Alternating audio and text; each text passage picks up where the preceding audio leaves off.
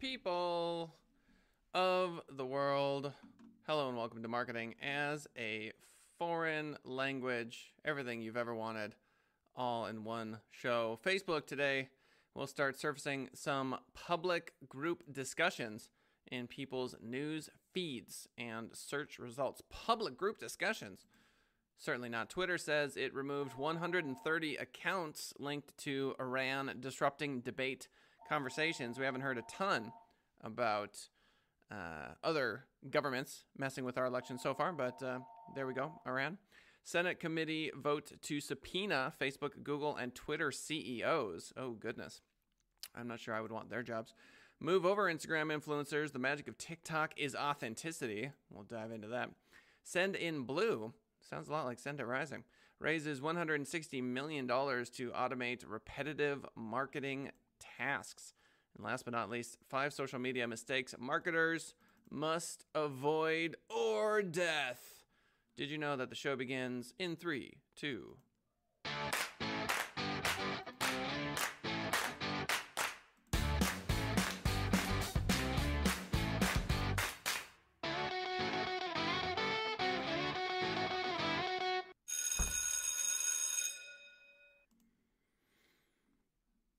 Oh yeah, 10:30 a.m. Pacific Standard Time. You know the drill. Come join us for the live show. Leave a comment. Let me know you are here. Hit the like button. All links to all descriptions of all articles we cover on the show are right there. Twitter says it removed 130 accounts linked to Iran disrupting debate conversations. This is from thehill.com. Twitter removed approximately 130 accounts linked to Iran that were attempting to disrupt the public conversation, not like it needed any additional disruption. During the first presidential debate, the company said on Wednesday, the social media network said it removed the accounts based on intel provided by the FBI. Wow. We identified these accounts quickly, removed them from Twitter, and shared full details with our peers as standard, the company tweeted. Twitter said the posts from the removed accounts had, quote, very low engagement and did not make an impact on the public conversation. Again, if you, like many individuals, saw the dumpster fires that were the debate just a couple days ago, then you would know firsthand that foreign engagement wouldn't really do much because they were so bad. No one really had to intervene. Twitter tweets, we identified these accounts quickly, removed them from Twitter, and shared full details with our peers. It's funny to me that these Iranian accounts got no shares, got no love. I wonder if the team in Iran that's doing this, is sad that they're not getting engagement. They're like, why are we not getting engagement? We're trying so hard. Just like a small business desperately trying to get a retweet or some love on social. Senate committee votes to subpoena Facebook, Google, and Twitter CEOs. This is from Engadget.com. Chris Holtz, the author. Members plan to grill Zuckerberg, Pichai, and Dorsey over Section 230 protections. What are those? The Senate Commerce Committee has voted unanimously to subpoena the CEOs of Facebook, Google, and Twitter. The members plan to compel Mark Zuckerberg, Sundar Pichai, and Jack Dorsey to testify about Section 230 of the Communications Decency Act of 1996. That provision grants a high degree of liability protection to websites and online services from what their users post. So basically, I can be protected as the owner of a website because I didn't post it. It wasn't me. Is that a good legal argument? I didn't do it. Some other anonymous dude did it. I'm not responsible. The committee's ranking Democrat member, Senator Maria Cantwell, opposed the subpoena at first. She relented after Republican members added points about privacy and alleged media domination to the subpoena, according to CNBC. However, Cantwell expressed concern about a potential chilling effect on those battling hate speech and COVID-19 misinformation. Senate Republicans are amplifying their scrutiny of social media companies, reportedly at the behest of the White House ahead of November's presidential election. It is interesting to me that the major social media social media sites, your Facebooks, Twitter, etc., they're starting to get lumped into categories that are either pro-liberal, pro-conservative, and largely based on demographic. Facebook I find interesting because there definitely are echo chambers on both sides, to be sure. If you took a look at the TikTok or Snapchat demographic, because it leans so young, it's going to lean to the left. And so what are we left with?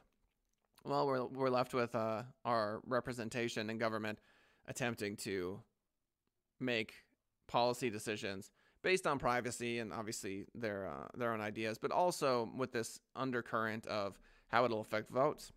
So they want to attack social media websites that are unfavorable to them.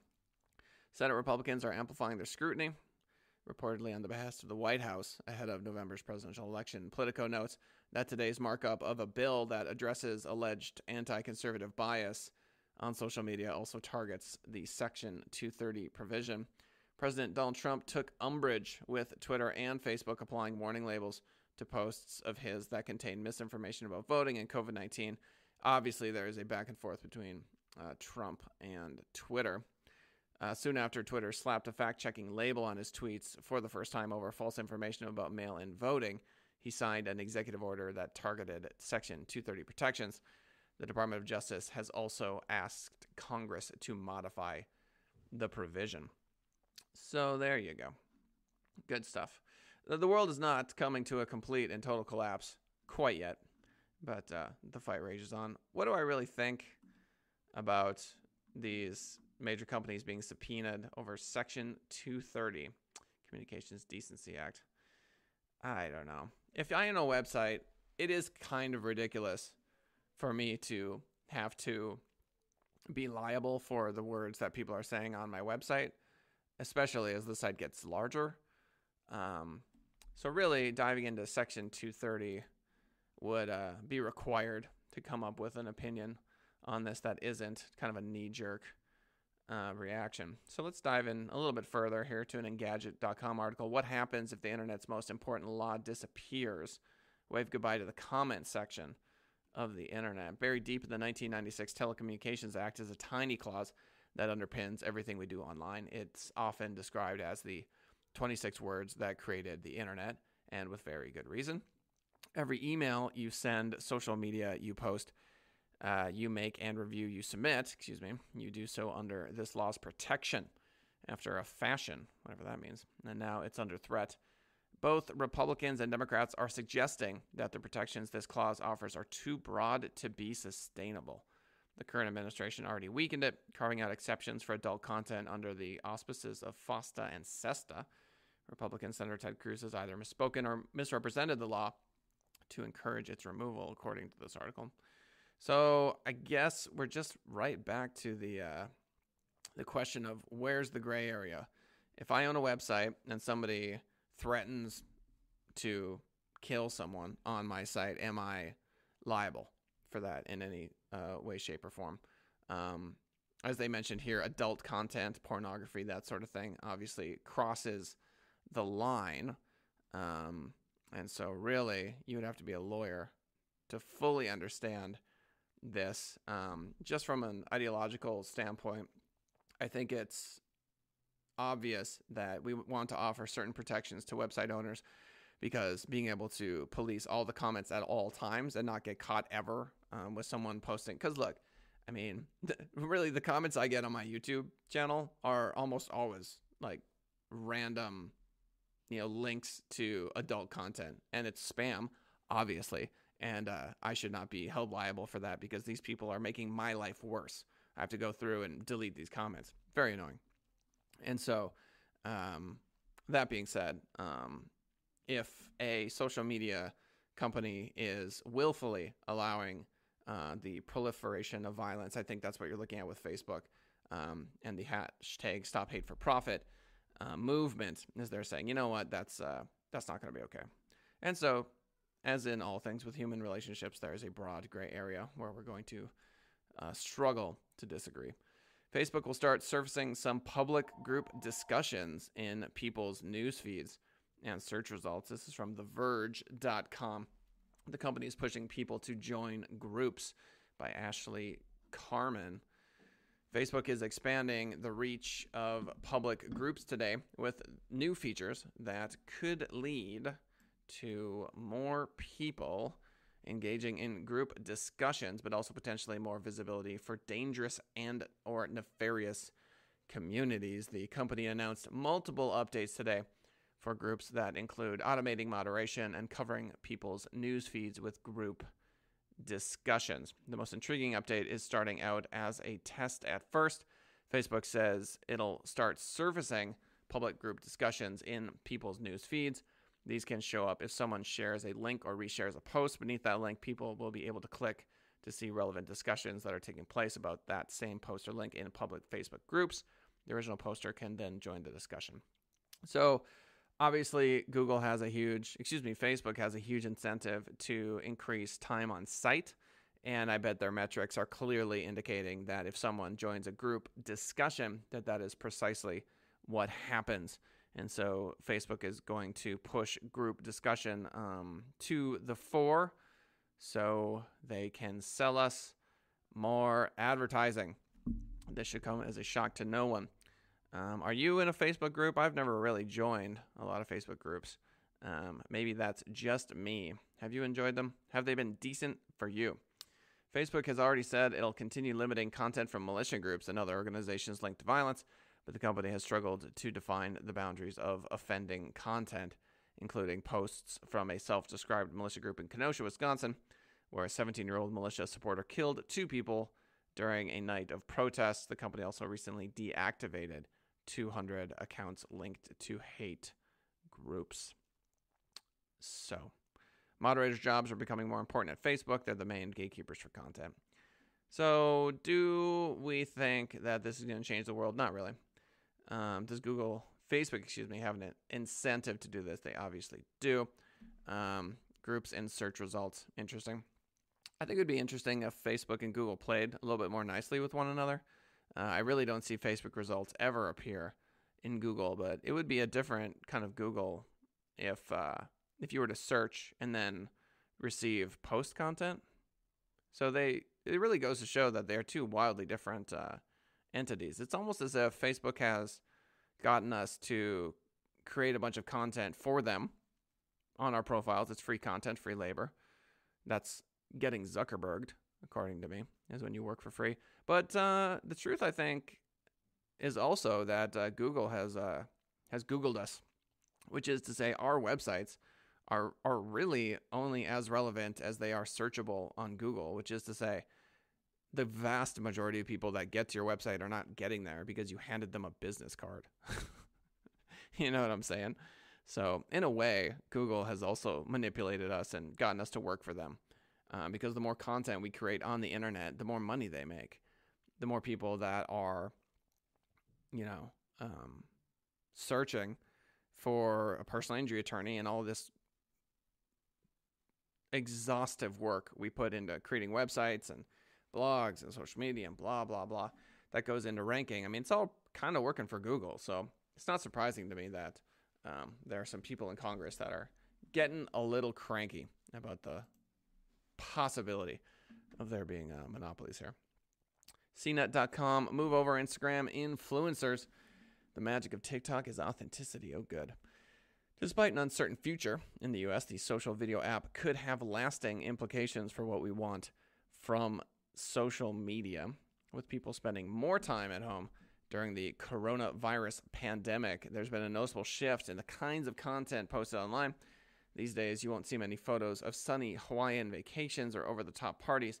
Instead, platforms like TikTok have flooded social media feeds with pajama-clad, makeup-free creators trying to stay entertained by posting everything from simple skits to rants to candid moments. Another trend has picked up steam on TikTok, mocking Instagram influencers for what many perceive as superficial content focused on product promotions and super polished looks. I love that.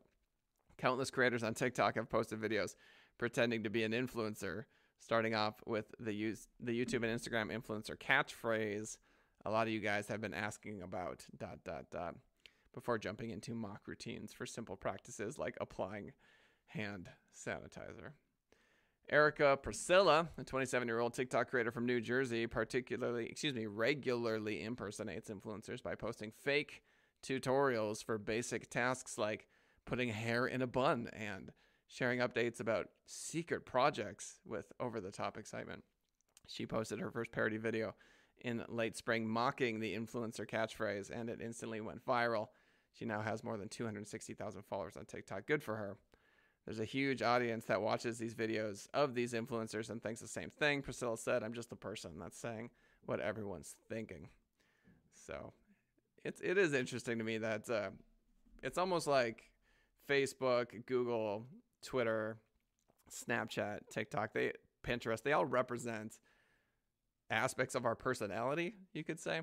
And it's funny that the cool new kid turns into the brunt of the joke eventually and always, you know. I remember when Instagram was like the hottest new thing, right? And now you've got these Instagram influencers who are like 28, 29, they're getting a little older.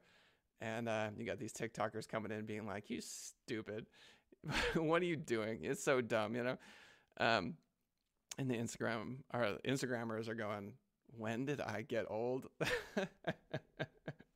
When did that happen? Oh, man. And then you got Facebook, with the largest swell of like grandparents joining it, it's just old. You got Zuckerberg testifying in front of Congress, in front of all these like 75-year-olds. It's just funny to me.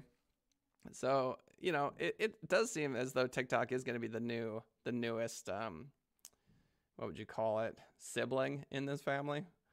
If social media companies could be considered like a big family of various ages or like a community. I'm starting to think that they're gonna be here to stay. It's just like the amount of press they're getting is just unprecedented. It's so much. And I know, just like we saw with Trump getting elected, nobody could stop talking about him. Just could not stop talking about this guy. And he got so much free press and he got elected. I felt like TikTok is getting like the Trump bump. You know what I mean?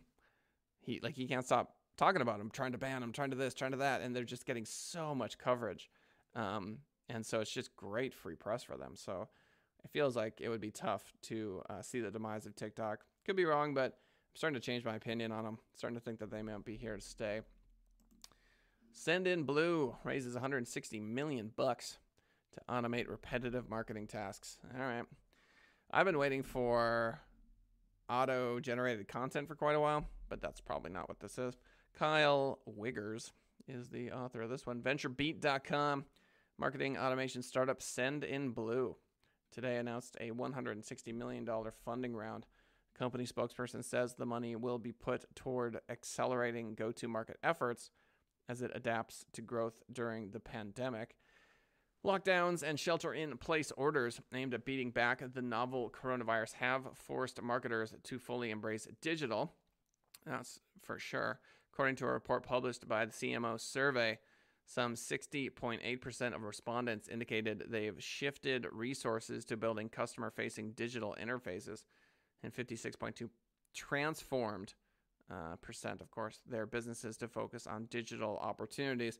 I feel very fortunate to own a digital advertising agency in this day and age, and we're also very lucky that we didn't focus on casino and restaurants, which just happened to be a fluke. Moreover, marketers reported customers increased openness to digital offerings introduced during the pandemic and said they were likely to see greater value in digital experiences. Sendinblue was co-founded by Polytechnique graduate Armand Thiberge in 2012. And it competes with companies like MailChimp and offers solutions aimed at expediting common marketing tasks. Initially focused on email, the company pivoted to address businesses' increased demand for online acquisition and loyalty tools. I don't know. A lot of these tools are way overpriced, and they really just focus on like the Fortune 1000, Fortune 2000. It's what it feels like to me anyway. Sendinblue's platform provides a range of email, SMS, and chat messaging tools, as well as integrations with existing customer relationship management systems via transactional email and segmentation, blah, blah, blah. I'm not that impressed. They've got landing page templates. That's interesting. And this article feels largely like an ad for Sendinblue. 5 social media mistakes marketers must avoid to cap out the show today. This is from browsermedia.agency. Blanket sharing on each platform. Treating each social media platform in the same way is a common mistake that many brands make. I suppose that's true. Incomplete profiles, that's a no-brainer. Neglecting the importance of engagement. As I've said many times before, if you're a plumber with 200 followers on Facebook, you really don't have any engagement. And if you're starting to get engagement and you neglect it, well, then you don't understand marketing very well, do you? Only sharing internal content. Linking back to the previous point, a common mistake a lot of most social media marketers make is solely to share their own content. That is true. I would say that is that's a good point. While of course it's important to drive users back to your site, you want to grow your account, you need to be sharing external content. So it's a good takeaway there. All right, ladies and gentlemen, what is the news of the day? Well, we got Twitter saying that it removed 130 accounts linked to Iran, disrupting the debate conversations, but turns out nobody cared. And it didn't really matter. So do we have foreign intervention in our election this time? Yeah, a little bit. According to this article, I'd have to dig into Russia to see what they're up to. Senate committee votes to subpoena Facebook, Google, and Twitter CEOs about whether or not they should be liable for what people post on their website. That will be an ongoing battle. What happens if the internet's most important law disappears? Well, I suppose people might be subject to, or Facebook might be subject to lawsuits for allowing certain content on their website. We'll see. Facebook will start surfacing some public group discussions in people's news feeds. Facebook trying to get people into groups and stay on the platform. TikTokers making fun of Instagram influencers. I love it. Just goes to show you get old eventually. Apparently there's something called Sendinblue that raised a bunch of money. If you are looking for marketing automation, by and large, you're looking for something like, what do you call it?